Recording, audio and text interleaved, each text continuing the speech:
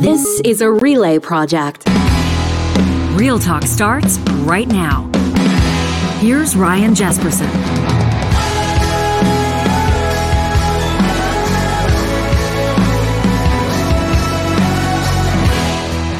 Good morning to you on this. Let me check my phone. Wednesday, December 14th. Do you know where you are right now? Johnny, I didn't know the date nor the day of the week, but now I do. I'm sure glad that I tuned into Real Talk. Yeah. Thanks for everybody joining us on the podcast, joining us live streaming or otherwise on YouTube, and of course on the Mixlr audio app presented by our friends at California Closets. Before we get to our first guest in studio, we hit the ground running this morning because we've got an in-studio guest, Omar Muallim, one of my all-time favorites. I wanted to remind you, if you've not yet signed up for the 2023 Real Talk Pond Hockey Classic, today's a great day to do it. You go to ryanjesperson.com, you click on events, and then you'll see from that drop-down menu, of course, Pond Hockey. We've got some early bird incentives. So check out the website here. All teams that register before the end of the year, before December 31st, are going to be entered for a chance to win the Real Talk Pond Hockey Gift Classic. This is the package, $250 gift card to Central Social Hall, $150 Real Talk Pond Hockey beer bucks, $100 in Dairy Queen gift cards, and more. We've got room for just 36 teams, 4 or 5 skaters on each team. Of course, we're looking for volunteers and sponsors as well. All of the funds raised, all of the proceeds are going to benefit Kids Sports St. Albert and the Uncles and Aunts at Large Society. We're really excited about this. It's our second annual, raised $50,000 at our first annual last year, and this one promises to be just as fantastic of a Saturday. It's coming up February 4th, 2023. You can find all the details again at ryanjesperson.com. Just look at the events link and select the Real Talk Pond Hockey Classic. We're hot out of here, Omar. There's no small talk today. We want to go right to the issues and the stories that are driving people nuts. And let me officially welcome you to the show. First, author, journalist, filmmaker. People know you well for the work that you've published, of course, in a number of different publications, most recently in Maclean's. We're going to get to a story there. You've been in The Walrus and a bunch of other stuff. Your most recent film, The Last Baron, documenting the rise of the cult classic burger brand Burger Baron across the province of Alberta. You're always working on something. How have you been? I'm doing great, man. How are you? It's so nice to be in this new space. Isn't it good to be great. in studio together? I love this. We love having you here, and we've got a lot to talk about. I'm being a little bit facetious when I talk about the stories that everybody's talking about right now. But the fact of the matter is, everybody's pissed off about a piece in Toronto Life. This has nothing to do with anything that you're talking about. It has nothing to do with anything that you're working on. How can we help ourselves? But how can we help ourselves? Did you have? I'm assuming that you had a chance to read this. Yes. I moved to Alberta and hated everything about it. After 3 months, I came back to Toronto. Yeah, a lot to unpack there. Yeah, this is a piece apparently by a gal by the name of Jackie Thomas, as told to Alex Sear. It's accomplished what it was intended to accomplish at torontolife.com, of course, because they have thousands and thousands and thousands and thousands of clicks, so it's working. The headline, I moved to Alberta and hated everything about it. After 3 months, I came back to Toronto.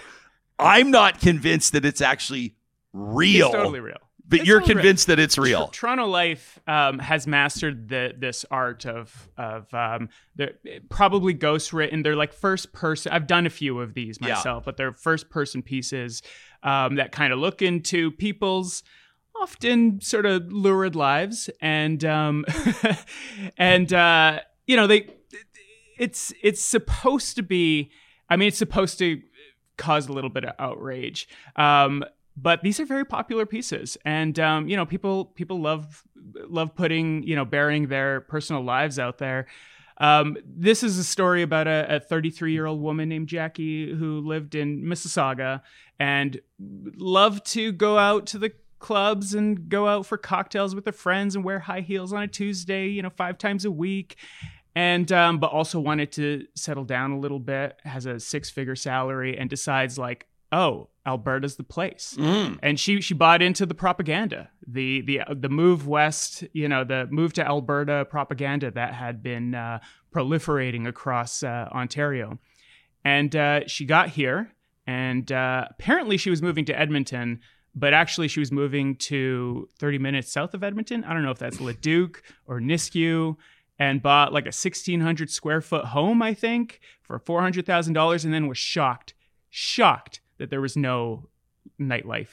That her lifestyle didn't match up with this, and became depressed, as one would. I mean, I've lived in Edmonton for 15 years, and I would also be depressed living in those conditions. It's like the piece is amazing. This is why I feel I don't feel that, well, whatever. You're convinced it's real. It just seems to me like if Jackie Thomas is a real person, if Alex Sear is a real person, if Toronto Life is indeed a real entity, Omar, if this is not something out of the city of Calgary, because this is perfect coming out of Calgary. It's almost more perfect coming out of Calgary than out of Toronto. Yeah, I don't think Jackie would have loved living 30 minutes south of Calgary either. Actually, it's pretty beautiful. 30 minutes. I feel like she should pick a lane, right? Like what lifestyle do you want here? Do you want the quiet suburban lifestyle, or do you want like the downtown urban lifestyle? And she wanted both, and was shocked that she could not have that in central Alberta. I don't even want to call it Edmonton. The greater metro Edmonton area. Johnny, where's your head at with it? I said to Ryan this morning, it's the equivalent in the States of somebody moving from like Chicago to Minneapolis. Like, what did you expect? A suburb of Minneapolis. Yeah, exactly. You know what? I think if she moved downtown Edmonton or White Avenue or something, I don't think she would have been that happy either. Because, like Toronto is great. Like, it's a great city. Edmonton's that's not what Toronto. You're looking for, right? Edmonton's not Toronto. But she's also not from Toronto. The propaganda she's from Mississauga. Alberta, yes, she's from Mississauga. She's not from Toronto. True. But Mississauga is pretty well connected to Toronto, right? Sure. I'm from the GTA as well, about 45 minutes outside of Toronto, but it's nothing like living downtown in the city. So I don't know how you could compare it, but I get what she's saying. Toronto has dense culture, food, music. Absolutely. Any night of the week you can go see reggae, rock, DJs, whatever. And Edmonton, you can wear your high heels on a Tuesday, exactly, on a Wednesday. Exactly. And Edmonton has diversity too in all of that, but it's just not as, not it's as not much. meant to be that. Yeah. And I think that, the propaganda that she bought into wasn't that like Alberta is a great place to, for a standard of living, or to put down roots, buy a home, settle down. That stuff is all true. I think the propaganda was that, she would be happy with a giant home to herself. In the middle of nowhere. Well, anywhere. I mean, that's not. What are you doing at that age, buying a 1,600 square foot newly built home? I mean, quote. Not long after I made the move, I went out on the town by myself. I asked strangers where I could find a nice lounge with shisha and friendly 30-year-olds, and they replied, "What do you mean by a lounge?" Who is she talking to? I mean, I would have been like, go to Red Star. They're not going to have shisha, but it's loungy. You're going to have a great time there. Sure. But it's true. We don't have a shisha lounge anymore. And you know what? I wish we did. That's a travesty, actually. That is. Don't you think? I think it is. Yeah. I think, but then again, I'm not, hey, to be honest with you, I feel like don't smoke, kids. I don't feel like anyone should be smoking cigarettes, and I think it's bad for your health. I also think that cigars are fabulous, and I think that shisha has amazing cultural implications and brings people social, together. Absolutely. It's very social. I think that people are grown-ass adults and can decide for themselves, and I think that as well. I mean, I went to university in Vancouver right around the time that cannabis lounges were quite popular and quite prevalent. The so-called gray market. Yeah, I lived there, but then the Amsterdam Cafe. The Amsterdam Cafe. I wouldn't be surprised if you and I were probably we didn't know each other. Oh, I never stepped foot in there. Oh, you never stepped foot in there. Never. Oh no, me neither, Omar. I was just there doing research, but I personally would like to see entrepreneurs be able to keep shisha lounges and cigar bars and things like that open. Edmonton does have the one cigar bar, of course, on Indigenous land. But other than that, nothing. I guess there's really not a lot to say about this. Someone said like Toronto Life got you guys all hook, line, and sinker, and I get it. They did, and it works. And we actually love this stuff. We love being able to jump to the defense. I mean, this would be like people in New York making fun of Toronto, and then Toronto would have a hissy fit, right? When I saw this yesterday, I was like, oh, I kind of wish Stephen Mandel was mayor for a day, because he would fall for this. I mean, he would have like called a press conference to address this article. I mean, do you remember when the machetes? What was it? Oh, yeah, the machete wielding savages. Yes, was that came out. Yeah, that was. I'm trying to think. I think it was a National Post piece. Yeah, and just like Mandel happened to be speaking at like the Business Association or something like that, or Business Chamber of Commerce, and just decided that he was going to go completely off script and address this. This horrible the machete wielding savages, which actually at the time, you'll remember, Edmontonians embraced it wholeheartedly. They loved it. People were making T-shirts about machete wielding savages. You know, hey, speaking of mayors off the script or off the record or thinking they're off the record, did you happen to hear this little blurb, Johnny? You heard this little blurb of audio from Edmonton's mayor Amarjeet Sohi, who, by the way, we can make I'll bring you up to speed here in 2 seconds. Let me make an advance announcement. Tuesday, December 20th, His Worship Mayor Amarjeet Sohi, Edmonton's mayor, will join us live in the Real Talk studio. He's going to walk over from City Hall and join us here in the historic Mercer warehouse. We're looking forward to that. We'll talk after this discussion, budget. Is he still? Yeah, I don't know if he's going to come after this one. I know his chief of staff listens. We were number one on her Spotify Unwrapped for the year. So is that what it's called? Unwrapped? I do my best to get Wrapped. Unwrapped should be what we do. But yeah, so anyway, the point is they're having budget deliberations and they're a little bit contentious right now. The story of Edmonton's council right now is really interesting. We talked about it a bit on our most recent Friday roundtable. People can check that out. A lot of municipalities are going through their budgets right now. And Edmonton's, there's a sort of a new tone or a new vibe to Edmonton City Council. And you could describe it as quite left-leaning. And there's not technically a slate, but in a way there might as well be. There's kind of a voting block. And it's an interesting story that people are watching and paying attention to. And people want to keep property taxes low, but they want to keep services high. And this is the same almost mind-numbing conversation that talk shows have all the time about budgets, but important, right? Yeah. And they're talking about bike lanes and they're talking about whether or not they can afford to keep plans for a rec center and what have you. And the mayor has his say. And there are, councilors and the mayor meeting in person at City Hall, but it's also like a Zoom call. It's also, being broadcast in a way so people can participate and citizens can hear it. And the mayor has the mic. The mayor has the floor. He wraps up his thought. The moderator, or whoever's quarterbacking the meeting, says, "Thank you, Mr. Mayor," and moves on to the next speaker. And then you hear Amarjeet Sohi, I don't know if he's talking to his chief of staff or someone else who he's with. He says, "They're spending like drunken sailors." And the mics pick it up.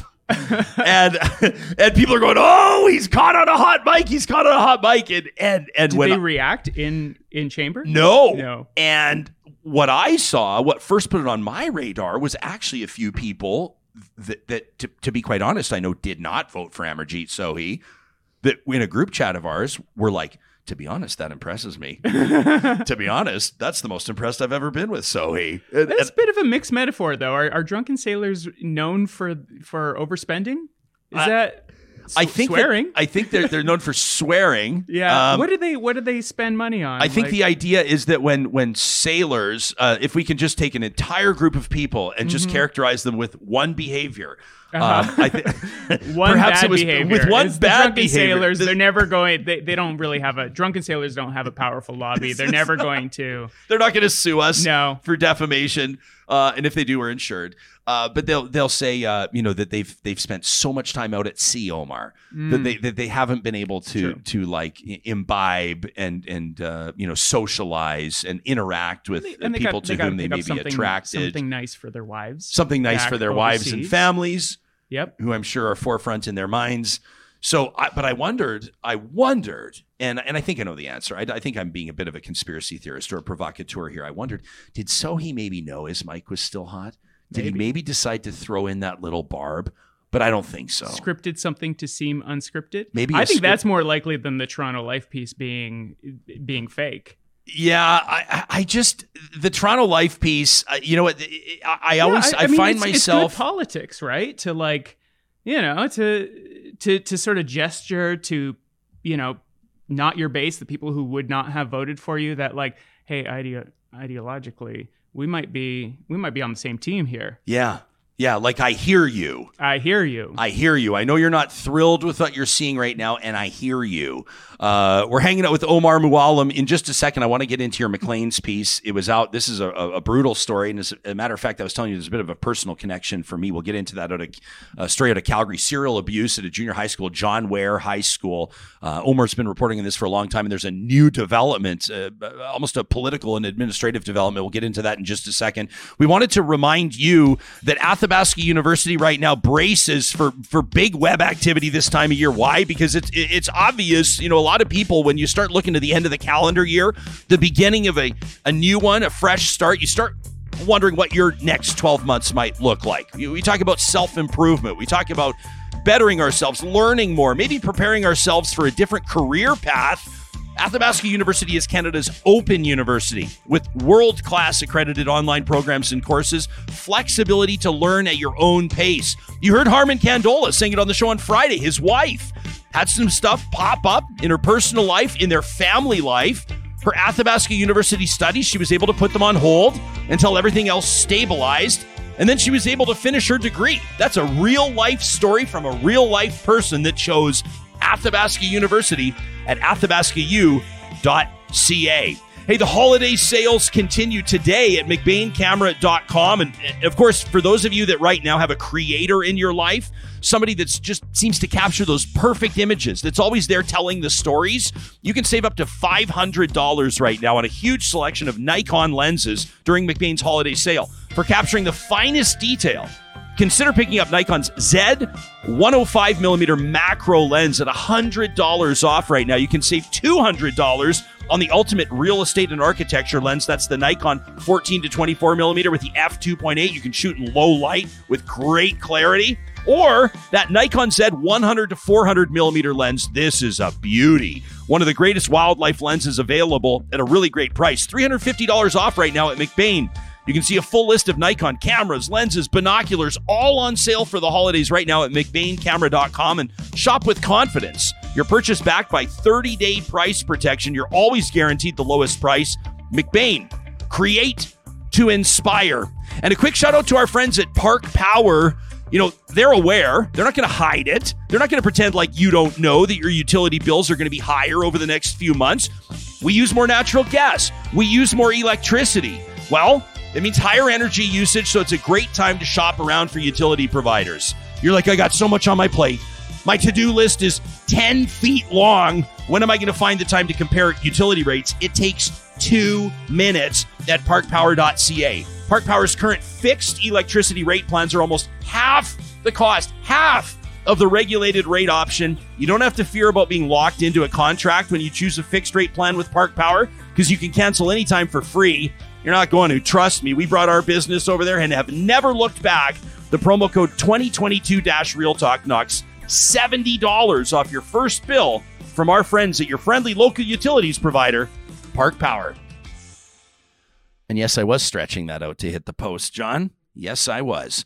Omar Mualim hanging out with us. This is a story, Omar, that you first published in Maclean's back in November. And I know that this is one that obviously horrified people across the country. It's a story out of John Ware Junior High School in Calgary. A monster in the classroom, reads the headline. Michael Gregory was the most popular teacher there, but also a serial abuser preying on students for almost 2 decades. How did this story first wind up on your radar? Well, I think I probably heard about it in late 2021, maybe early 2022. By then, it was pretty well known. He was charged with these sex-related crimes, 17 counts, in February 2021, and then 5 days later killed himself. He was released pending a court appearance, and then went to Quadra Island and killed himself. And the victims, who at that time, when the charges were pressed, were about 6 women, former junior high teachers. Basically, justice was sort of robbed from them. But in November of 2021, they announced that they were going to sue the Calgary Board of Education for negligence. And I think that's about when it got on my radar. And about in April, I started to investigate it. And I spent the next 7 months trying to figure out how this happened. Not just the scale of his crimes, which were much bigger than I think people realize, certainly bigger than I had realized, but also how this happened. What did people know? Because the first victim the first known victim, I should say, was in 1989. And the last known victim was in 2005. So that's 16 years. I mean, almost his entire teaching career. And a lot of it seemed like it was kind of blatant, the grooming and abuse. That first victim, Kelly Schneider, in 89, her parents actually, when they found out that she was in a inappropriate, what she called then, or what they called then, an inappropriate romantic relationship with her junior high teacher, they went to the administration of John Ware Junior High School, told them what was going on, and she was basically called a liar, and nothing was done. And for the next 16 years, he continued to groom and abuse at least 20 victims. When I published this, it was 20. I've since received new leads. I think it might be at least 23 at this point. And not just women, but also a lot of boys were physically and emotionally tormented by him. The Calgary police detective, Timothy Fitzgibbons, who is the lead investigator on this, he estimates that it could be 100 to 200 former students who were emotionally, physically, and sexually abused by Michael Gregory. Jeez. When your story broke, and there were rumblings before, I was telling you off camera briefly that I had become privy to some of and this is very sensitive subject matter for obvious reasons for a lot of people. The high school that I attended in Calgary, Henry Wisewood High School, John Ware is a big feeder school to that high school. And when the rumblings started, and then when your story broke in Maclean's, there was conversation among former classmates of mine, former high school classmates of mine who were students of his. And I know that this has hit people in very significant ways. The one thing that I took from it that I noticed, I did not know him. I did not attend that school. But for most students, this did not come as a surprise, which was pretty powerful to recognize that this is when you allege or you've spoken to in obviously in interviews with the Calgary police and otherwise more than 20 victims. It's hard to imagine how something like this could have continued to happen. Do you have insights into the administration there? That's female victims of sexual abuse. Yes. Right? I mean, you're talking about over 100, if you want to say survivors as well. That's certainly what the CPS, what the Calgary Police Service thinks. So in your investigation here, from the journalistic standpoint and talking to the police that have investigated this in the insights that you've been able to glean, how do you believe, I mean, parents or even former students are going to look and say, how does something like this happen over the course of almost 20 years? That's a really good question. There are, I think, a number of forces that had to sort of collide here in order for him to get away with this for so long. This isn't unusual, right? Like, this does happen. I'm sure every junior high school, and even some elementaries, over the course of those schools, lives, they will have one or two examples of an abuser or at least a groomer. But something on the scale, a lot has to go wrong. And I think you can start with the reason why he was hired and the latitude that he received. So he was hired in 1986, straight out of university. He had cultivated a reputation as like an outdoorsman, as a mountain man. And this was at a time when public schools, most public schools didn't have outdoor ed programs. This was like a private school type thing. And they were eager to start, offering this service. Yeah, especially as a public school, exactly, right? And so he was seen as like a great hire. He was a big draw for John Ware School when he came in at age 23. He was unusual. His humor was very juvenile. Think kind of Howard Stern, like very raunchy, kind of blue sense of humor, would say like really, really inappropriate things, but was kind of tolerated because he was also seen as someone who could connect with teenagers, who could kind of speak in their own language.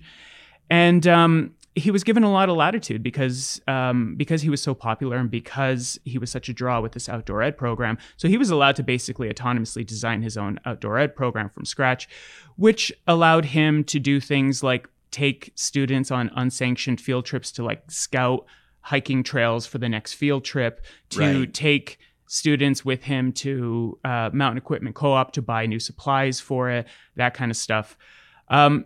And he was known for selecting, like for developing a bit of a clique, and always within that clique having like one female teacher's pet, a favorite, who would sort of be a bit of a almost like a teacher's assistant, but also, someone he would nag and pick on, but also would favor.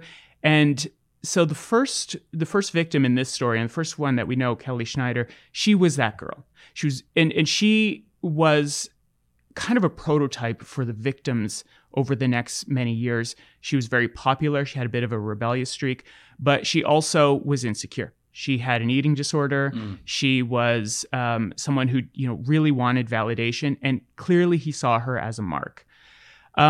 What else needed to go wrong there? Well, I think in the 80s, early 90s, I think there was a little bit more tolerance of those inappropriate boundaries. A teacher and a student having a relationship, even what was assumed to be a platonic one, or like you write about a positive him, relationship like outside driving of school, students around in his car, taking and having them students to his acreage, right? Where they would, supposedly do things like gardening and landscaping.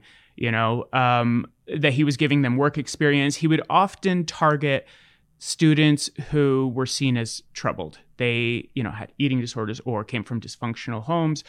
But then he would start to prey on them, kind of test their boundaries with inappropriate sexual jokes, inappropriate touching. There are stories of how he learned that girls were being sexually active through like slut-shaming rumors in a junior high, and then leveraged that in order to prey on them. Basically, he would look for girls who were sexually active or try to make them sexually active with their age-appropriate boyfriends. And then once they were, then he would bully and humiliate those boys in order to kind of redirect their attention to him. And so after Kelly Schneider came forward, basically nothing was done. She was called a liar. She eventually changed schools. She did what a lot of child sexual abuse victims do, which is, you downplay it to yourself and to others, and you cope through denial. And eventually those memories start to blur, get blocked. But every once in a while, something would come along that would kind of trigger it. But she took some comfort in believing that she was the only victim. And of course, when the charges are pressed in 2021, she learns that she absolutely was not. And it, the longer he got away with it, the bolder he became. And in the early 2000s, I couldn't believe it. I counted about seven girls that he was actively abusing at that time in the early 2000s, and grooming more. Some teachers suspected things. Some of them had, they ought to have known, and maybe they even did know. There was one teacher, different women have told me this or have reported this anecdote. A specific teacher would see him getting close to some girls and then would come up to those girls and say, like, be careful, right? Don't get too close to him. So obviously something was known. He was known to keep his doors closed, to obscure the window of his door so that no one could see. There are, allegations that teachers had witnessed him grabbing girls' butts, that had seen unclipping bras. You write about bras. He did this all in, did all of this in plain sight.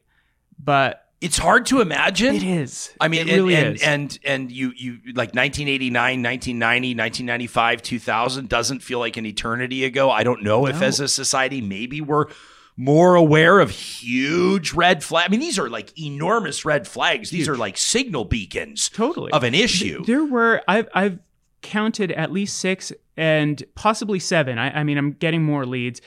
Parents who went straight to administration to complain about his behavior.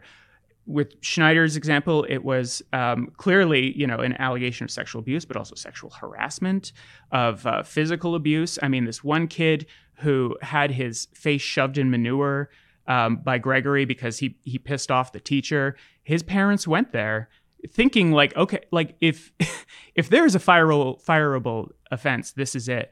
And nothing was done. I think the boy was maybe moved out of his class. I can't quite remember. Eventually, the boy just changed schools, just like Kelly did, just like a lot of these kids who were, victims of some, variation of his abuse. Eventually, their families just found it easier to take them out.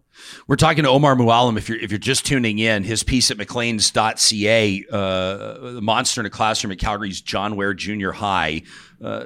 The most recent development, you talked and you write about a class action against the Calgary Board of Education, but the provincial government has stepped in here. Yes. And effective next month, effective in January, the Alberta Teachers Association will lose disciplinary rights to a certain degree. Right. Can you provide some clarification here on, Omar, where this is going? The ATA, which is, it's the teachers union for Alberta. And you have to be a member in order to teach in a Catholic or public school in this province. But it's also the disciplinary body for teachers as well. And many critics have said this is a conflict of interest, that there should be an independent body. And in fact, Alberta and Manitoba are the last places where the teachers unions, are also the disciplinary bodies. The rest of them have gone, have set up independent bodies, sort of a college of teachers, or it is done by a government commission, sort of an arm's length commission. And the idea is that teachers are supposed to be, or at least this is what the ATA would say, that they are the best ones to discipline their own profession. But I think in reality there are maybe some conflicts of interest. There's some hesitation maybe to report on a colleague, and there are rules in place in the code of conduct that can get in the way of reporting a colleague that you suspect of misconduct. So number one is, if you want to report that colleague to administration, to the school's officials, you first have to confront the colleague whom you want to report. Yes.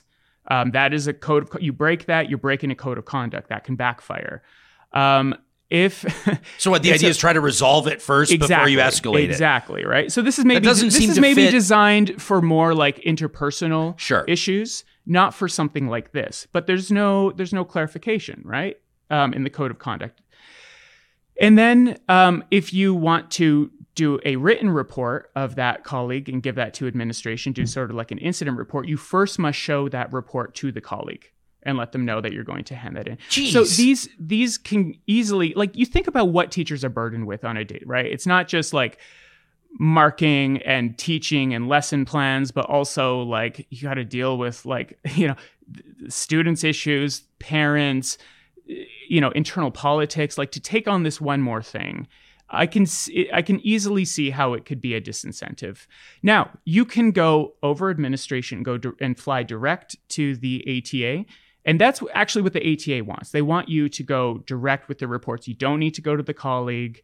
But what I found is that teachers didn't know that. They conflated the two rules, thinking that they must also still go first to the colleague before reporting them to the ATA. If a report eventually does make it to the ATA, then the ATA will start an investigation. They have their own investigators who investigate this misconduct. It might rise to the level of a hearing. It might be resolved without a hearing, and that is sort of like an internal court. It's quite robust, and it's quite well funded. But the issue is that it rarely does make it there. So I was quite surprised to learn that there were only 3 times that Gregory was reported to the ATA. Once in 1998, and that didn't rise to the level of a hearing. I have no idea what the contents of that report were. Those documents have been destroyed.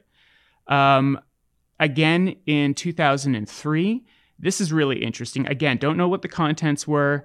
They have been destroyed, but a couple days after that report against him, he retaliated against that colleague by making a report against the colleague who accused him of some misconduct, and that was withdrawn. So he was known to be very vindictive. He would sometimes tell people like, I know people in the RCMP, I know people in the mafia. He was quite out there with his claims. And that may have been stuff that was targeting or aimed at adult accusers of those that were suspecting him. You write a lot, and I want to remind people to check out McLean's.ca, because you also write about the way that he doctored or influenced the dynamic of the junior. You think about how impressionable junior high kids are. I mean, that idea, what was it, ATNA or ATNA, his all talk, no action thing. He would freeze students out of activities. He was a very skilled social manipulator. So coming back to some of the privileges that he had, he really was able to run his outdoor ed program however he wanted, and so he would do these field trips, these canoe trips, and some of them sanctioned, some of them like outside of school. And that's where a lot of the abuse would happen, right? Far away from parents, other adults. And he would try to badger girls into undress somehow. One of the most frequent things that he did is like during a canoe ride, he would like dare them to like flash passersby, really like trying to test what they're willing to do. And if they weren't willing to expose their breasts, then he would know like, okay, this is not someone that I can so easily prey on. And so he would ice them out, kick them out of the clique, make them feel like an outsider. And either that would make them want to come back and acquiesce, or that would just sort of, kind of silence them, socially isolate them from the other girls that he was, abusing. And I mean,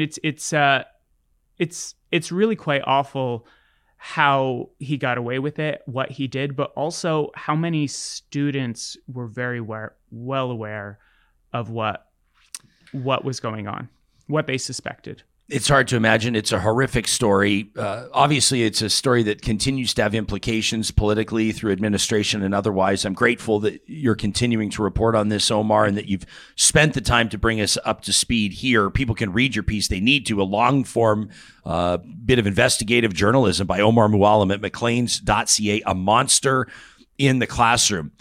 You can also check out Omar's other work at omarmuallim.com. We'll have all of the information down under the episode details, whether you're catching this on YouTube or on the podcast.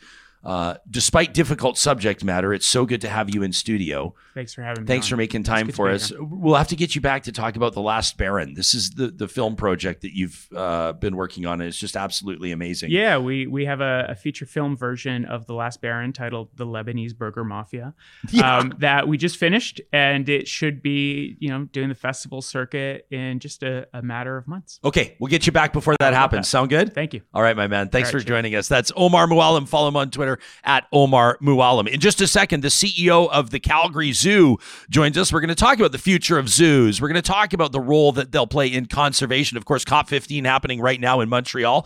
This conversation is presented by our friends at Kubi Renewable Energy. They're providing solar energy solutions to power your life, and the solar conversation is a whole lot different now than it was just a few years ago.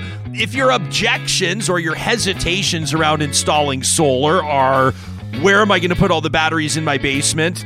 The solar panels barely last more than a few years, and it's winter. It's not even going to work. Well, that's not the case anymore. As a matter of fact, the efficiencies, the design, and the integration of solar is really going to knock your socks off. The team at Kubi has brought me up to speed to better understand it. They can do the same with you. And they're also experts in understanding a lot of the subsidies, a lot of the grants, a lot of the programs that are out there to help you get solar on your roof for way less than you think it might cost. It's going to drop your costs down. It pays for itself quicker than you might think. You can get your free quote today at kubienergy.ca. Hey, speaking of sustainability and cool initiatives that companies are taking, Mike and his team at Eden Landscaping have been working on this urban butterfly approach. And they're going to be, of course, bringing that to front and backyards, bringing outdoor spaces to life again this spring. It's a perfect time of year now to get in touch with Mike and his team and ask about that, how they're integrating native grasses and drawing pollinators into people's yards, taking a whole new approach to landscape design. Why not put a consultation with Eden Landscaping under the tree for a loved one? Someone that's just sick and tired of the outdoor space just looking so uninspired, so bland, so boring. That's their business, bringing those spaces to life. You can find them online at landscapeedmonton.ca. Our friends at Local Environmental Services, of course, presenting Trash Talk every Friday here on the show. Your chance to get whatever you need off your chest. Send us an email to talk@ryanjesperson.com. You make sure you mention Trash Talk. And if you're a business owner, an entrepreneur, if you're someone that's making decisions when it comes to waste management, garbage, recycling, water hauling, temporary fencing, maybe for music or holiday festivals, portable toilets comes into the mix in Edmonton, Whitecourt, Regina, and area across Alberta and Saskatchewan. Local Environmental Services is providing better service, better prices, and more support for local causes. You can find them online at localenvironmental.ca. Well, you probably know, if you're paying attention to the news cycle, that Canada is playing host to the United Nations Conference on Biodiversity. It's COP15. This on the heels of COP27, the climate change conference that was in Egypt just a short time ago. It's prompting discussion across the country and around the world on what we're doing to foster biodiversity, what we're doing to increase sustainability across our endeavors. Dr. Clément Lantier is joined the Wilder Institute in the Calgary Zoo coming up on 20 years ago as director of live collections. He was appointed president and CEO just a few years later. He's responsible for leading a high-performing management team and shaping the institution's vision. He leverages a distinct blend of knowledge and values and skills to lead wildlife conservation organizations, emphasizing animal welfare science and the customer experience. Dr. Lantier, making your Real Talk debut. It's nice to have you on the show. Thanks for making time for us. Thank you for inviting me. Yeah, well, I'm looking forward to a free-flowing conversation here. I don't have a big, long list of prepared questions. I want to pick your brain on what biodiversity looks like through your lens, on what sustainability looks like, and how essentially the mandate of zoos has evolved, including the Wilder Institute, which we'll talk about. But where's your head at when, as COP15, goes on in Montreal and people are talking about biodiversity around the world? So it's my first time that I attend a biodiversity conference like this, and there's 18,000 people coming from all around the world, many NGOs, but also the business sector is present this year. We have also the financial sector because we need to find a way to finance biodiversity. Obviously, we have many nations that are at the table negotiating. But we have to understand that biodiversity is not only about the animals, it's about you and me. We benefit every day from nature. The oxygen we breathe, the water we drink, the clothes we wear, the food we consume, the medication we have for our disease, all of this is coming from nature. So nature is not something that it's different than what we experience every day. So by preserving biodiversity, it's about saving our own species. So we talked occasionally about the pollinator crisis. We talked about the elephant crisis, but all of those things are all getting together, and we need to find a path, a different way forward to have, not to share that space, but to have a sustainable model that will provide better life for human and for nature. And here we get into, we could talk about pollinators for like 6 hours, right? We could talk about elephants for a week. But I guess probably a big part of the mandate of a conference like this is to get people focused. To get global citizens focused on what they can do, metaphorically and otherwise, in their own backyard, right? People are going to say, well, what can I do? What's the one drop at a time that I can contribute to what we hope will be a wave of momentum? The idea here is to have a framework that will engage every country's working in the same direction. And I think the lofty goal that we've talked about is to set aside 30% of the planet by 2030. So by protecting habitat, ocean and land habitat, mountain, marsh, everything, 30% of the planet by 2030. And that's the big objective. But to get there, we need to talk about poverty. We need to talk about building capacity. We need to talk about restoring ecosystem, First Nation stewardship. We need to talk about invasive species everywhere. We're talking about agriculture, pollution. And we need that framework that will come with measurable objectives. Because last time they met, I wasn't there, anyway, the objective were not measurables, and we failed. 10 years later, we have not succeeded delivering in any of the objectives that were set a decade ago. So we need to make sure that this time around we have measurable objectives, and each nation will have the ability to report on their progress on the 2030 objective to set aside 30% of the planet. But we need, as I said, to account for all of those other stress that as a society we see, the invasive species and everything else that I list, and restoring wildlife and wild places. And you will see probably your next question, what's the role of zoos? This is exactly where we operate. It's restoring endangered species in the landscape. Yeah, that is a question down my list, but I want to ask you, and I am putting you on the spot here. I'm not sure if you know, and I wouldn't expect you to have an exact number, but if we talk about protecting 30% of the land and the water, what would the current number be? Like, for perspective, what is it now? Is it 5%? Is it 10? No, it's 17. In 17. Canada, it's 17%. In Alberta, it's 15%. So it's achievable. I think if we partner with the First Nation, if we are bold in our ability to set aside that capacity, I think we can attain that objective. The challenge will be to set aside a diverse portfolio of ecosystem. South of Ontario, as an example, the habitat is gone. So how can we restore those habitat? Now we have highways and industries and airport, houses.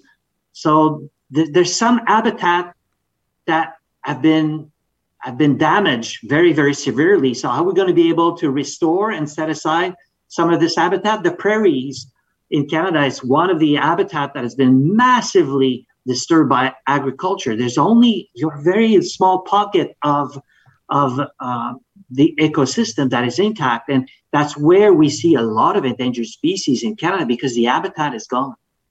Can it be restored? I was telling you a story, just an anecdote on the show last week. A friend of mine works for a First Nation here in Alberta. And they've just purchased 200 bison, and they're going to be reintegrating them to the land. And he was explaining to me, it was kind of cool. And again, I have an elementary understanding of all of this, but he described that the bison dung attracts certain insects, and then the insects attract certain birds, and then the birds attract certain predators, and then and he was sort of explaining to me, generally speaking, how this indigenous tradition and understanding of sustainability is manifesting itself present day. Obviously, we're not talking about rolling out 300 bison near the 401 by Toronto to try to restore that habitat, but once it's gone, can it be brought back? With a lot of effort. That's why we need to protect the habitat before it's gone, because when it's gone, it's very, very expensive to restore. And there's some keystone species that are shaping habitat. Bison is one of them. Beaver is another very important one, or prairie dogs, because once they have been reintroduced in the habitat, as an example, the prairie dogs, the burrows are used by rattlesnakes, and they're used by burrowing owls, and they're used by other species. And then the predators can come, like the badgers, and the black-footed ferret can be reintroduced. And the predators, the hawks, and many species will benefit from a very robust colony of prairie dogs. And just like the beavers, they're architect of habitat. They will restore stream, and they will store water. And from those ponds that they create, many, many species are getting benefits. So we need to select which species we need to protect first, because they have a domino effect on probably, I would say, hundreds of other species. Does the average person, in your assessment, understand the need for or the benefits of biodiversity? Like, does the average person on the street that is concerned about their own life and paying their own bills, and they want a house in the backyard that they can afford, and then they want to, et cetera, et cetera, et cetera. They don't want to sit in traffic. They want wider freeways. They want, like, you know what I mean? Like, does the average person, how much of an uphill climb is this, I guess, is what I'm asking, to bring the public on board? I don't think that many citizens see the link on that web. But I think that's where we need to partner with psychologists, educators, communicators, and not address this problem just with a group of biologists. Because we speak the same language, we're passionate about what we do, but we need to get many people under that tent and start shaping the conversation. We have to learn about the climate change people. The climate change issue was not on our agenda 15 years ago, just started. 20 years ago, that was just at the university that we were talking about this. And look, today, every day, you and I are talking or listening about something or reading something about climate change. It is shaping our conversation in our economy, our day-to-day life. So we have to learn the biodiversity sector. We have to learn about how we can reach out to different audience and start moving the needle to make sure that we set aside enough space to protect our own way of life. So as I said, the medication, the water that we drink, the fruit and the vegetables that we ate, the meat that we get, it's all about genetic diversity, biodiversity. It's coming from the landscape, the habitat, and we need to share this with enough species so we will continue to get benefit from this. So it's very, very selfish to set aside 30% of the planet by 2030, because we are also the one that will get benefit. And how to get this in the mainstream conversation, that's a big challenge. It's no secret to you. I'm sure you've heard it all about zoos. Some people absolutely love the zoo. They get a family pass every year. They go there every weekend. Some people can't stand the zoo. They have feelings of outrage when they see animals in captivity. Some people have mixed feelings, and I would describe myself as one of those people. I think there's something magnificent about the animals. I think there's a huge educational value being able to see them. And also, quite honest, doctor, sometimes it makes me sad to be at a zoo. How do you wrap your mind around it, and how would your perception, I mean, you're leading policy, you're the president and CEO of the Calgary Zoo, of the Wilder Institute as well, which people can check out at wilderinstitute.org. How do you understand the mandate of zoos to be changing, and what would you say to those that are on the fence or to opponents of a zoo? I would say that good zoos, there's a nuance, good zoos are essential. Not maybe 50%. Good zoos are fundamentally essential. We save species from extinction. We operate a conservation breeding farm outside of Calgary, as an example. We breed endangered species for our reintroduction program. We have 17 projects around the world. We are working on almost 30 species. And, it's not maybe, but we have saved species from extinction from our conservation breeding and reintroduction. But the knowledge to get to the breeding stage come from the knowledge that we have at the zoo. So, when we were tasked to breed and to establish a conservation breeding program for reintroduction of sage grouse, burrowing owls, or Vancouver Island marmot, or a variety of species, we have been successful because we have the talent, because we have the expertise and the knowledge how to do this. But it doesn't reside only in our veterinary team.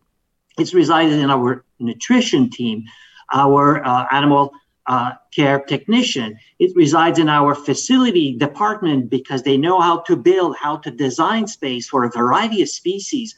So from the expertise that we have in zoos, we have been able to save species. And we not only at the Calgary Zoo Wildlife Institute, but a large and growing number of zoos have saved a variety of species across the world.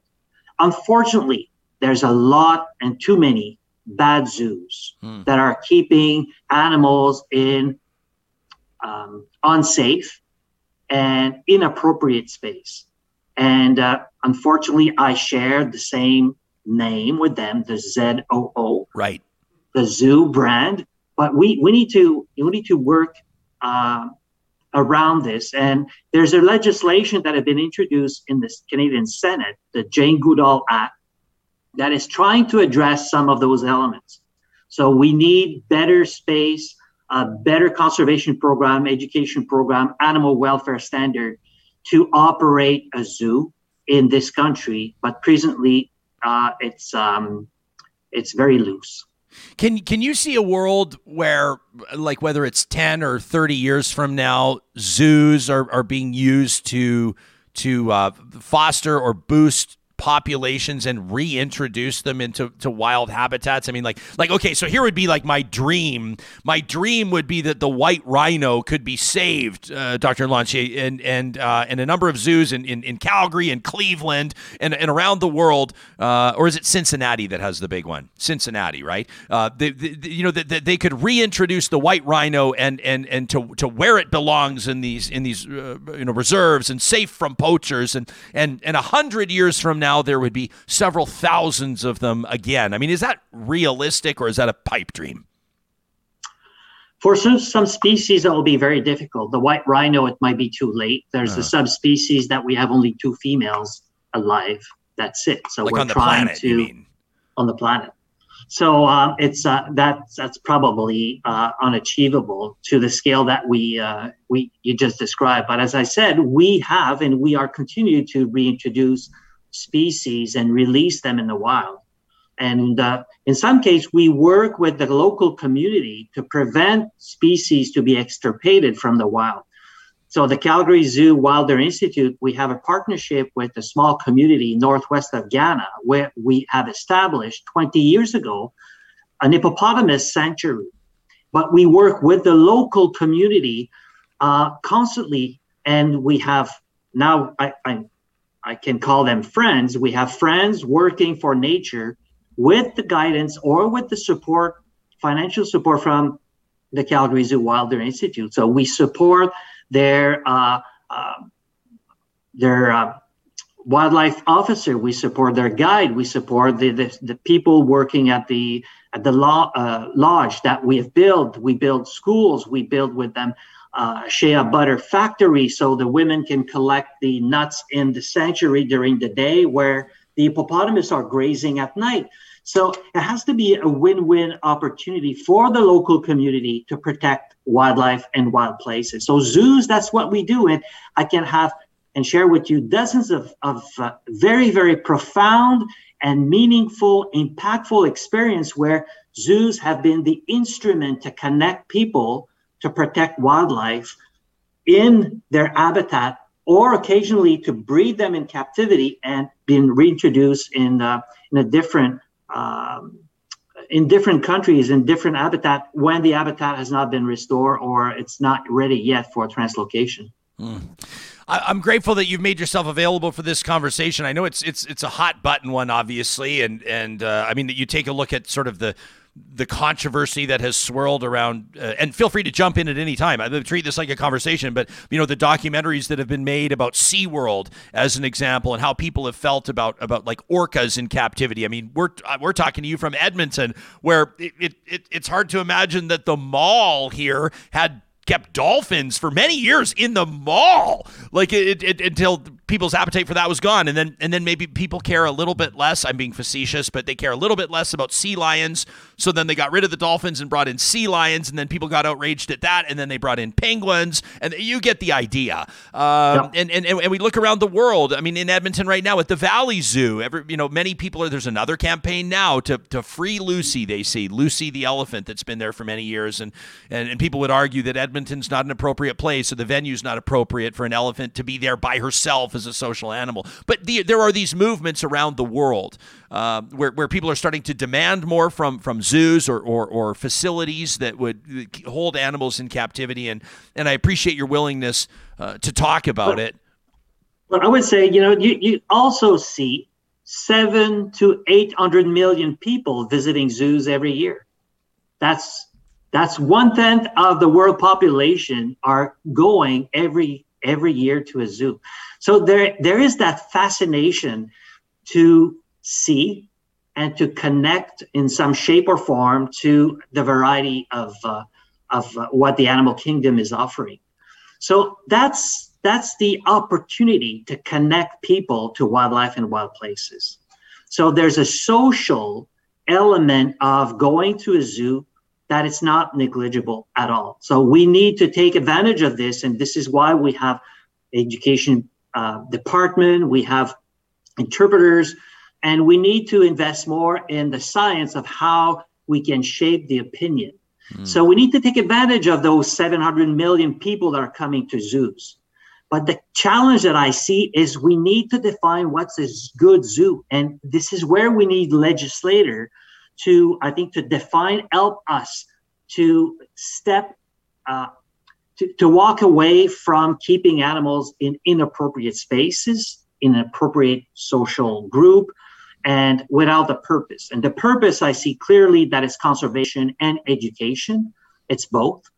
And but not only for generating revenue I think the time of circus it's gone, and we should not use the zoos to be a different type of circus, but come and visit the Calgary Zoo or visit the Wilder Institute website, and you will learn how much we are every day impacting wildlife and wild places, mostly in Africa and also in Western Canada. The majority of animals, if you get a new animal to a zoo, is it either an animal that's, I don't know the proper word, but like orphaned? I mean, is it an animal that's been orphaned in the wild or an animal that was born into captivity? I mean, like they're not like throwing nets on animals in the wild anymore and bringing them to zoos like 100 years ago, are they?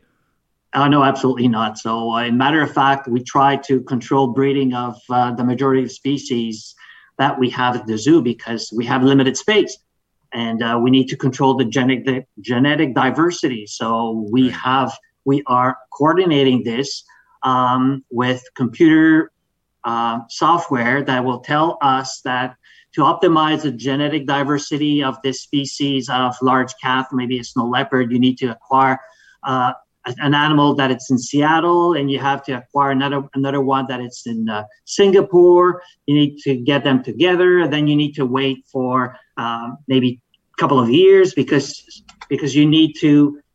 The aim is to optimize the genetic diversity in 200 years time frame. So if you're doing this too soon, so there's a lot of science behind keeping animals and moving animals. It's not only getting the first animal and try to breed anything at any price. So it's about protecting the genetic diversity for potentially use those animals for insurance population for reintroduction in the wild. I'll give you an example. Tigers.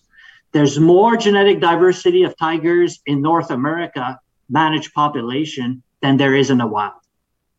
That's very well established scientifically. So are we going to be able to release tigers in Siberia or in the Amur Valley? Probably not.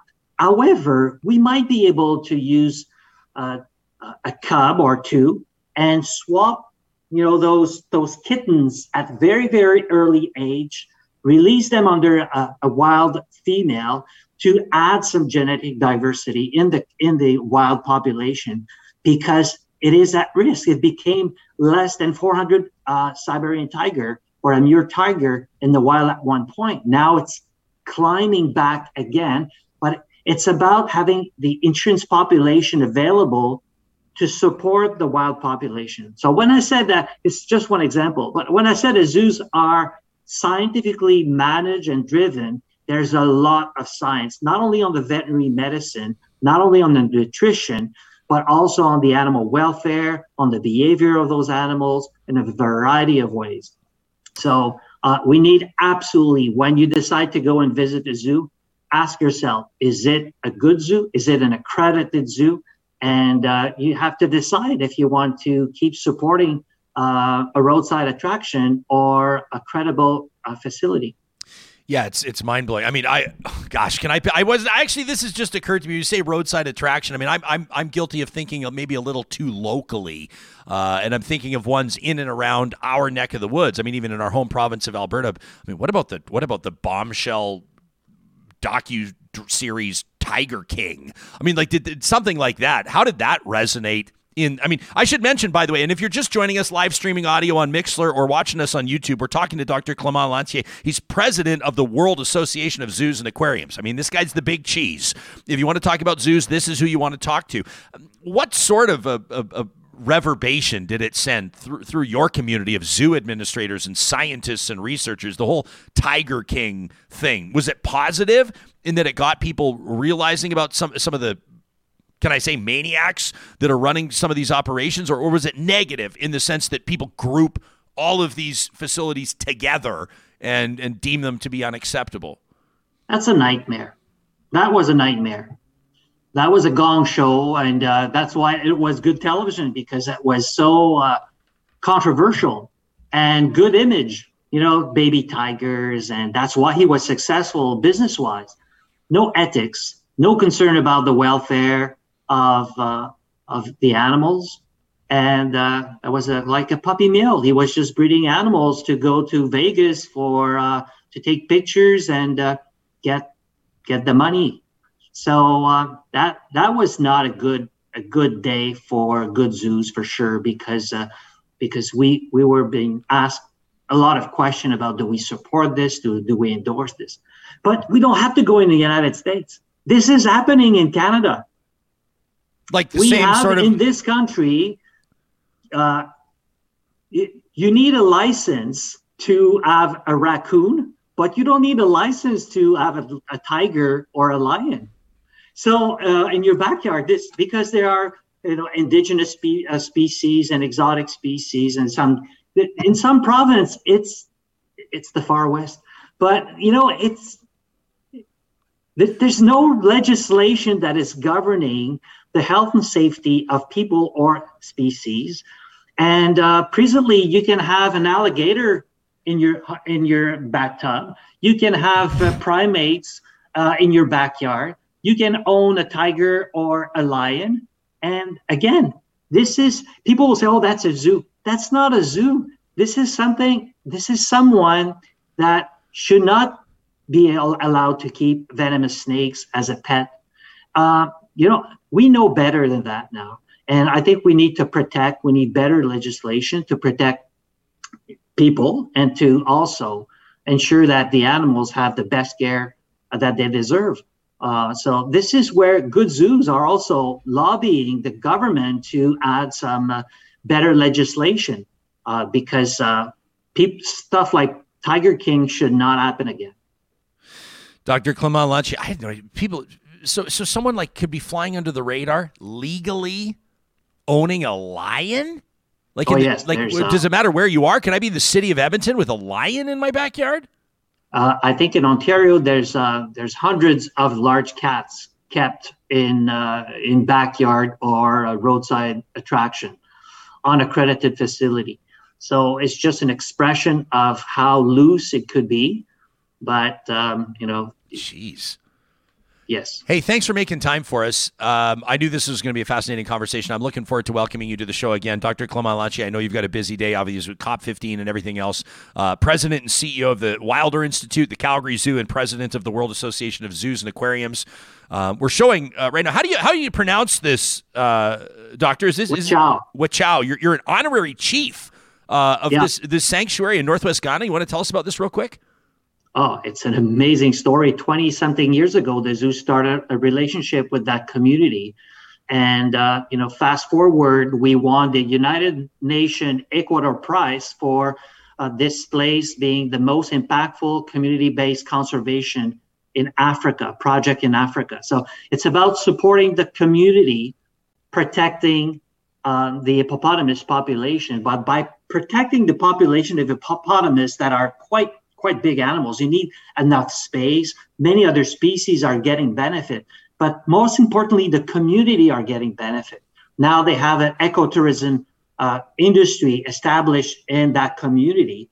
And as I said earlier, we, with a major donor from Calgary, we have been able to raise money and build a shea butter factory in the community.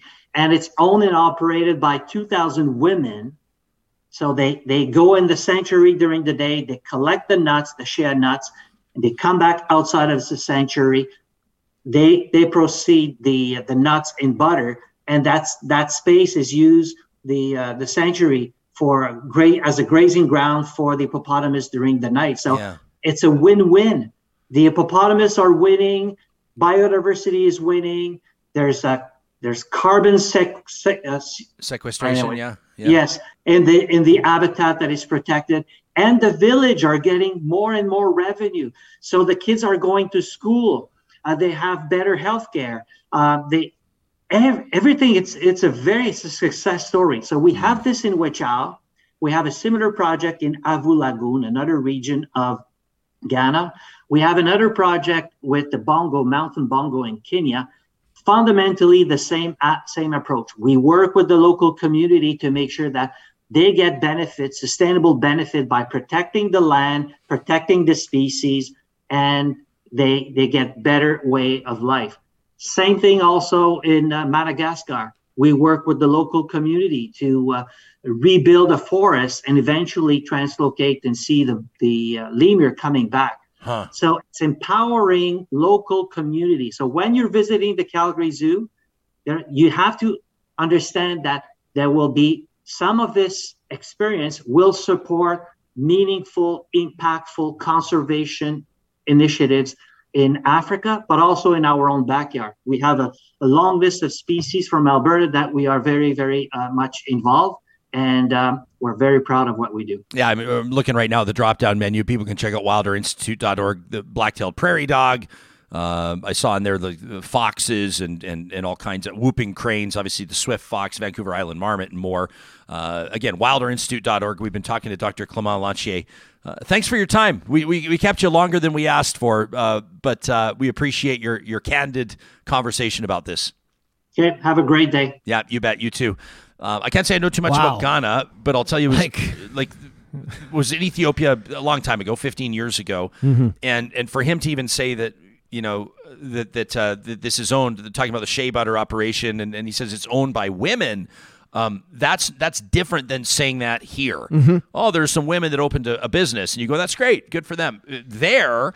At least, and again, I'm recognizing that Ghana and Ethiopia are two different countries, but the stories that I was able to tell there, doing this shooting a mini doc back in the day about, was that women and girls as well. Like he talks about it, providing educational opportunities.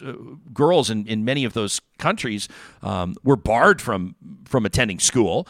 Property ownership or business ownership, securing loans was like, forget about it. So it's always interesting to see when initiatives, in this case, sustainability or biodiversity, can have some tangible impacts as well with the human population and sort of have that multifaceted benefit. So interesting stuff, right? Like you're looking at me the whole interview like, wow. Well, because like 4 or 5 days ago on the show, you were pretty candid. You shot from the hip. Well, I'll be candid right now. I don't think zoos should exist, but if they're going to exist, I want that doctor running them. That's pretty cool, right? The majority of what he's talking about is conservation, biodiversity. He seems to know a lot about re-entering wild animals into their natural habitat again and how we can continue to do that. But, at the same time, with everything he's saying, I'm looking at stats. Animal abuse, over 70% in all the zoos in the world. Over 90% of elephants are used for entertainment, mostly in zoos, and are treated poorly. Yeah. Only 18% of captive animals are endangered.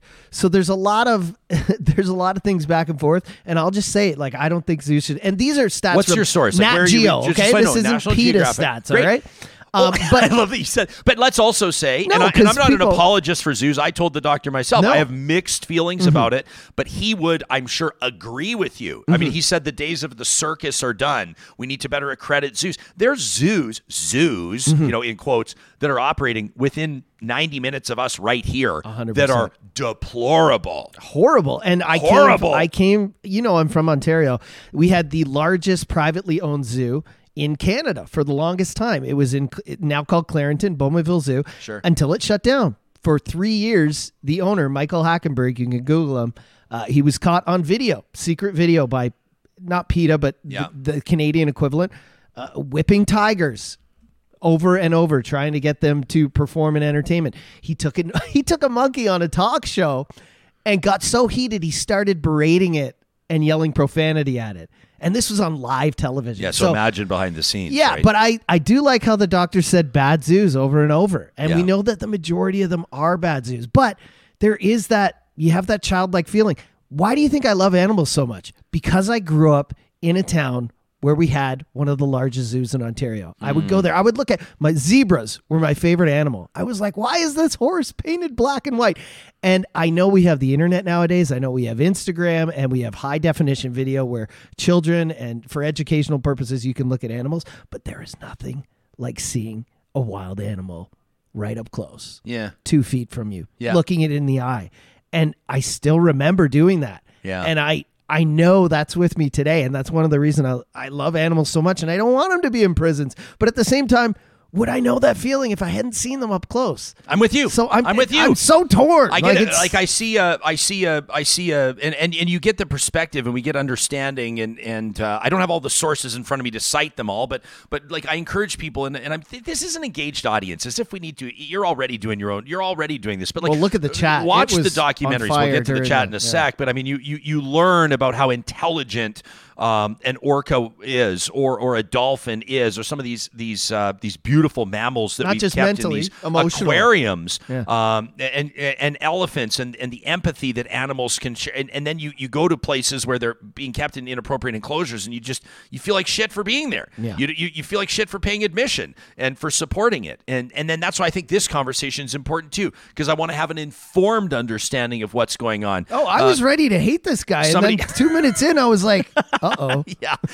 People, I saw somebody in here say, wondering, someone, I wish I could cite your name. The chat's going right now, so I lost your comment. But someone said, do you remember during the Calgary floods in 2013? And there was the very real concern, I understand it, that the hippos would be flooded out of their enclosures and would find their way into the Bow River and be gone.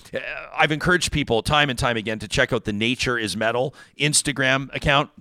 It's not for everybody, okay? This is real life. They've got more than 4 million followers. Instagram.com/natureismetal or @natureismetal on Instagram. This is real life stuff. I mean, if you want to see this, the most recent post, I don't even know if I want to show it. There's a couple getting married. Did you see this? I saw it. You're not going to like this. I did. But this is real life. I Hey, know. Nature's Metal, man. They're getting married and they're on the shore, on the shores of this beautiful lake. And as the wedding ceremony is underway, a grizzly bear is taking down it's taking down a calf, a moose calf, like on the side of the river, and the bride's going, oh my, like that's sort of the type It's of crazy. thing. No, that's not necessarily what I wanted to bring up. I wanted to bring up the hippos. Hippos, Dr. Lanche talking about the hippo, the magnificent hippo, and the work that they're doing. Hippos are so badass. If you look, check this out. I mean, if you're listening on the podcast, I'll try to describe it, but you got to see this for yourself. This is just a few days ago on Nature's Metal. Check this out. There's 3 lions, okay, 3 male lions that are trying to make a river crossing. Okay, and they're cautiously, like it's sort of, I think it's well known that lions don't necessarily love being in the water. Well, check out this hippo coming out of nowhere. Look at how fast this thing comes over. Look at this hippo. And he comes over. This is a massive animal that's making its way over the lions, and it lets them know who's the boss. It lets them know whose turf this is. And one lion's like, hell no. He goes back to the other side, and then the hippo kind of polices the water. The lion's got to fight to stay alive here. The hippo has got to be, that there are more deaths on land from hippos than any other animals aside from mosquitoes. Do you have hippo insurance? Malaria is the number one killer, and like hippos are number two. And you were talking about the bear and the fish. That happened to me in Kelowna. So I was DJing on a beach. I'll give a shout out to the Okanagan Beach Club. My friend owns it. And we saw these small cubs, 2 of them, come down right by the water, and they're looking around. They're putting their paws, they're looking for fish, and everyone goes up and they start taking photos, and they're like, oh my gosh, this is amazing nature. And what happens next? You know what happens next. Mama or Papa, I don't know, comes down from the hill. Yeah. And we all realize very quickly that nature is metal as well. Probably Mama, yeah. Not frothing in the mouth, but very angry. Very upset. And but yeah, it's like those experiences don't happen that often. So still torn on zoos, but very, very happy that we had the guest today, because he seems like he wants to help animals, and he agreed that the majority of zoos are not doing that. Yeah. Mark's listening in. You know Mark Doran. He's been a fierce defender of public lands, and his jam. Mark is really trying to hold big energy companies to account with regards to land reclamation and orphan wells in particular. This is good news. A report from Mark in our live chat says he's seeing more species on this family's land than they used to by far. He says this year, in addition to the gophers, and that's good news. I mean, unless your horses are stepping in the gopher holes and breaking their legs. But other than that, and I'm not laughing, that's not funny. But he says, in addition to the gophers, and what do you think is drawing these other animals in? It's the gophers. Yeah. He says lynx, fox, coyote, deer, moose, eagles, hawks, blue heron. So very cool stuff. I like hearing good news too. Like we always hear bad news, like the world is dying. The rainforests are disappearing. Burning. But there is good news. Do you know there's there's more forests in North America than there were 30 years ago now? Just because of all the replanting and things we do now. So like there is good news, and I know people are out there and they're trying to do good things, but at the same time, if we go back to this. You felt that you talked about it, like just seeing an animal. What was the stat I looked at right here about polar bears? Yeah. So polar bears have 1 million times less space than they normally would in zoos than they would if they were out roaming around. So because polar bears are bosses. Oh, dude. And the amount of the distances they will swim. And actually there is a sad, okay, now we have 2 non-scientists talking about this. So, let's let the doctor back in. Let's bring him back in. Call him back out of his meeting at COP15. No, but fact check everything that Johnny and I are saying here, obviously. That's why I went to Nat Geo. I went to I didn't go to PETA or something. But you look at what's happening with the great melt and the ice caps disappearing and everything. And this is all part of a bigger conversation. And polar bears are capable of swimming great distances, and it's remarkable, and they're amazing animals. But it's also not great the distances that many of them are being forced to swim because their frozen habitat or the habitat is disappearing. I mean, there's a gut-wrenching element to that. And isn't that the story with all wildlife populations right now? They're just getting pushed. Even here, if we talk about coyotes here in Alberta, like why do you think they're coming in people's backyards? They're being pushed slowly and slowly closer and closer to civilization. If you want to see a mountain lion, natural, right? Mountain lion take out a coyote, you can find that on Nature is Metal. But I loved how he said, "Hey, we need to conserve 30% of the earth for animals." I love how he started off with that. I was like, oh my gosh, I love this guy. And mentioning and mentioning not just consultation, but partnership with and collaborating with Indigenous communities. Amazing. Which seems to now be an obvious thing. Should be like the first thing you think of. It should be the first thing that you think of. There's a lot going on. Obviously, I like this that we're having people on here saying more of this kind of stuff and less politics. And we're always we're always walking that line, aren't we? Because we want you to know. I mean, there's stuff happening in federal politics. Supriya and myself, and of course John, the producer of Seriously at seriouslypod.com. Today, there's going to be a new episode out today, and we'll be talking some politics, and we'll be talking some real life outside politics as well. We always want you to know what's going on, but we also recognize that politics is not life and death for everybody all the time. Right? I mean, why don't we head out to the mountains right now? Every Wednesday, we have an opportunity, courtesy of our friends at Tourism Jasper, to celebrate the beauty that is found in Jasper National Park. It's My Jasper Memories. Every Wednesday here on Real Talk, presented by Tourism Jasper. If you're headed to the mountains over the holidays, maybe even as early as, today? What about maybe this weekend? Here are 3 things that you've got to do in Jasper. I just checked out skimarmot.com, so this is a current report. Look at this. All main runs through the mountain are now open. Not every mountain in the Rockies, not every ski hill in Canada is even close to being able to say this. But Tres Hombres, Eagle East, Charlie's Bowl, if you know, you know. Fabulous conditions being reported across the mountain. You can check out all the details at skimarmot.com. And of course, make sure you get that escape card, which means that basically you're going to be paying half price to ride the mountain all season long. That's the escape card at Marmot Basin. There's also skating beneath the mountains, and I talked to you about baby's first skate when Wyatt Rudy, when our now 7-year-old, a hockey star who scored 5 goals his last game, no big deal. Woo! No big deal. His first skate ever was on Lac Beauvert, around the Fairmont Jasper Park Lodge property, and it was so very special. And then Journey Bike Guides, and you can learn more about this at jasper.travel/January. They've got some great details there. Journey Bike Guides has their new fat bike tours, John, and they're perfect for the winter months. They got these big fat tires. Obviously, they can munch through that snow. They can handle everything, giving you an amazing opportunity to fill your lungs with that fresh mountain air. We invite you to welcome the lighter side of winter at the annual Jasper in January celebration. It kicks off on, it kicked off yesterday, as a matter of fact, and of course it's going to be running through till January 29th, the end of the month. Jasper in January, bigger than ever in the heart of the Canadian Rockies. It brings Jasper alive with really fun events. What am I talking about yesterday? We're still in December. I'm just excited. I'm going out there, and I'm excited to get out there. It's January 13th. What am I talking about? January 13th to 29th. It'll be alive with really great events, delicious food, and cherished winter activities that all ages will enjoy. You can check out all the details online, jasper.travel/January. Click on the activities event, the events and activities, and you can filter through exactly what you'd be looking for. Outdoor, indoor, daytime, nighttime, family-friendly, educational, 18 plus, you name it.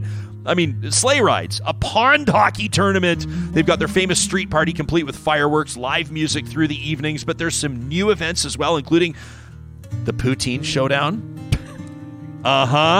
Local restaurants are going to vie for the title of Jasper's top poutine. It doesn't get any better than that, my friend. Or a taste of Ukrainian New Year's festivities at the Mountain Malanka event, a new festival-exclusive theater tour experience, 4 performances across 4 locations. I will be out there. I hope to see you out there at Jasper in January. You can learn more at jasper.travel/January. And of course, we'd love to see your photos or video highlights posted on Instagram, Twitter, using the hashtags MyJasper and RealTalkRJ. There's a lot going on in the world right now. I feel like we could have had a 2-hour show today. Yeah. Did you want to touch on? We were already an hour and a half. I think we should talk about it tomorrow. But yeah, Why don't we talk about it now? Why don't we go into overtime? Okay, just quickly, because there's kind of a gut punch story you've just shared to give people a peek behind the scenes. This happened during the show. Yeah. So the DJ from Ellen DeGeneres' show, DJ Twitch as he's known, passed away.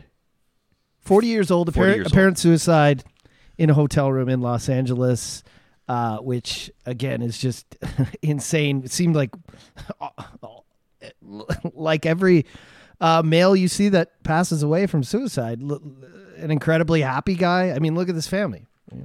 3 kids, a beautiful wife. So pretty sad stuff, and another reason to check in with not only men, but everyone who you think isn't feeling too great. Yeah.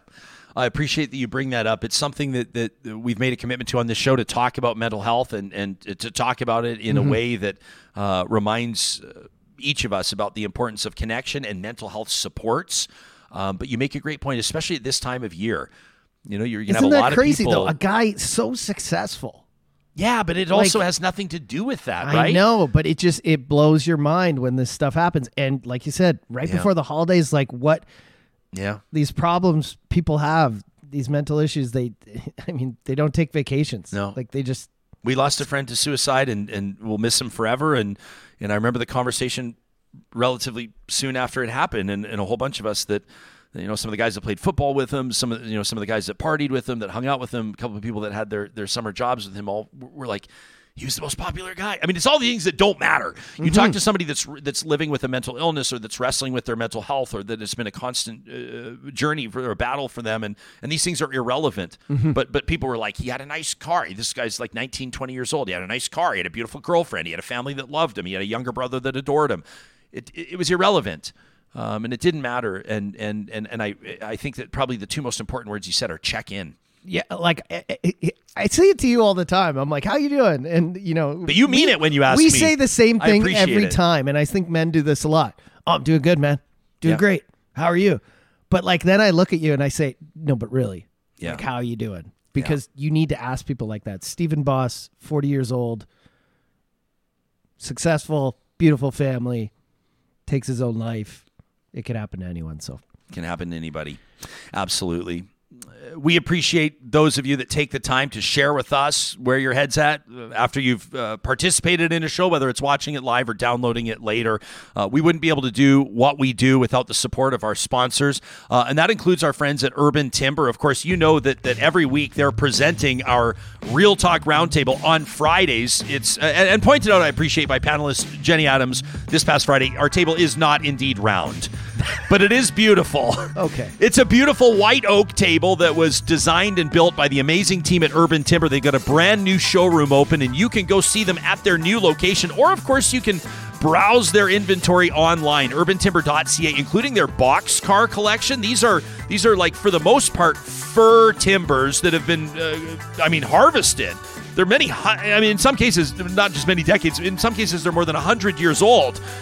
They're pulling them out of reclaimed rail cars. They've traveled millions of miles across North America, and after they're reclaimed, they're cleaned and they're sanded, they're filled with epoxy and a food-safe coating, and they're turned into these custom tables. No two look alike. A boxcar table will guaranteed capture the attention. It'll fascinate visitors to your home, and every single day that you're cooking or sitting around with family members around your boxcar countertop, you'll value that investment that you made with Urban Timber. We encourage you to check them out online at urbantimber.ca. Every Saturday, their showroom's open in West Edmonton. You can grab the address off their website or shoot us a note. We'll be happy to introduce you to our friends at Urban Timber. Can you call up that tweet we got yesterday about the dog named, hey, this is you, buddy, Apex, such a good dog. Apex is such a good doggy. Apex, it turns out, and his human family members are big fans of Real Talk, and a big shout out to Chris Cromwell from the BIPOC Outdoors podcast. Yeah, Chris this is amazing.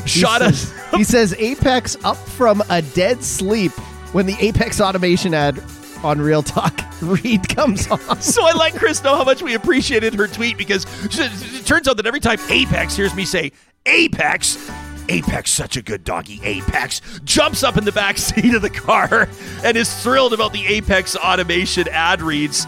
Should I tell you a bit about Apex automation, or should we just celebrate the dog? I think so. I think our friends at Apex Automation would want us to remind you that they're hiring nonstop. As a matter of fact, they've been growing their team, almost tripled in size over the past couple of years. Professional engineers across the country and from international jurisdictions that are coming to their offices in BC and Alberta, and they're opening in Ontario and down in Florida. They're working in the States. Why is their team growing so fast? Because they're finding a way to give their clients back their time.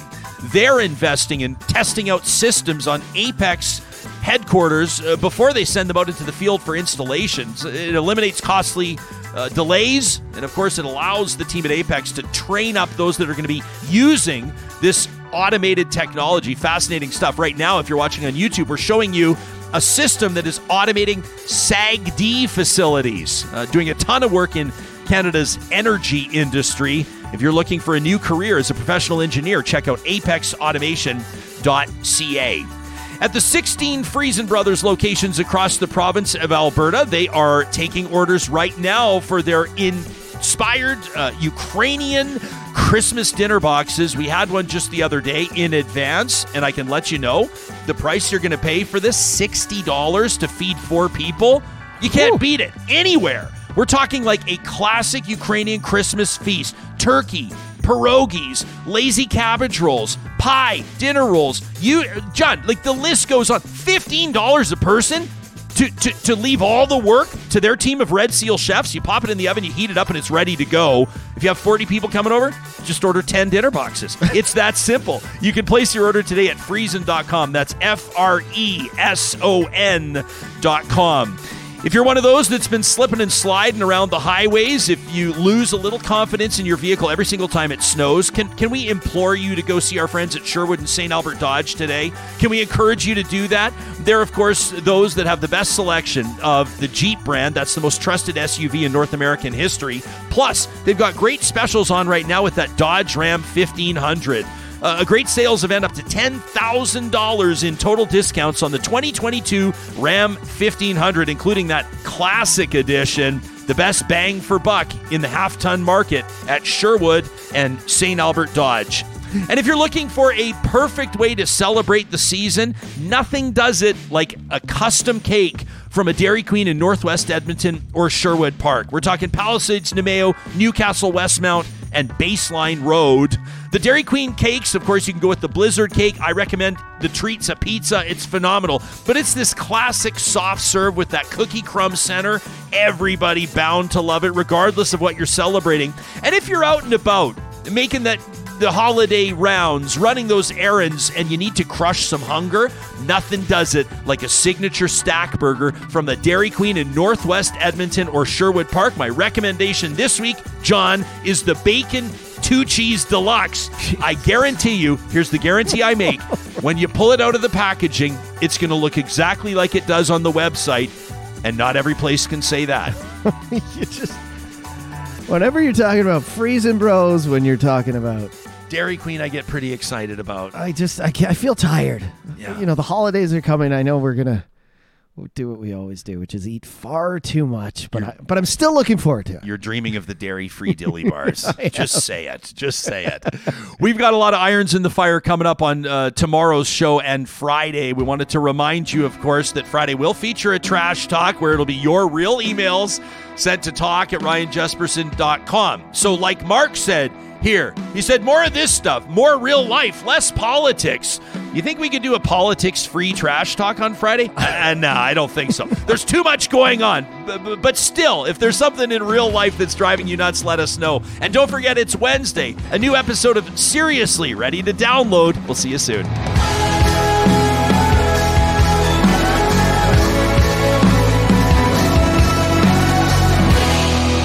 Real Talk is hosted by Ryan Jesperson, executive producer Josh Dunford, technical producer John Hicks, general manager Katie Cook-Chivers, account coordinator Lawrence Derlego, human resources Lena Shepard, website design Mike Johnston, voiceover by me, Carrie Skelton. Real Talk's editorial board is Supriya Dwivedi, Ahmed Ali, Brandy Morin, Ann Castleman, Corey Hogan, Harman Candola, Catherine O'Neill, and Chris Henderson. Member Emerita, Julie Rohr. Real Talk is recorded in Edmonton, Alberta on Treaty 6 territory, the traditional and ancestral territory of the Cree, Dene, Blackfoot, Saulteaux, and Nakota Sioux, home to the Métis settlements and the Métis Nation of Alberta. Real Talk is a relay project. For more, check out ryanjesperson.com.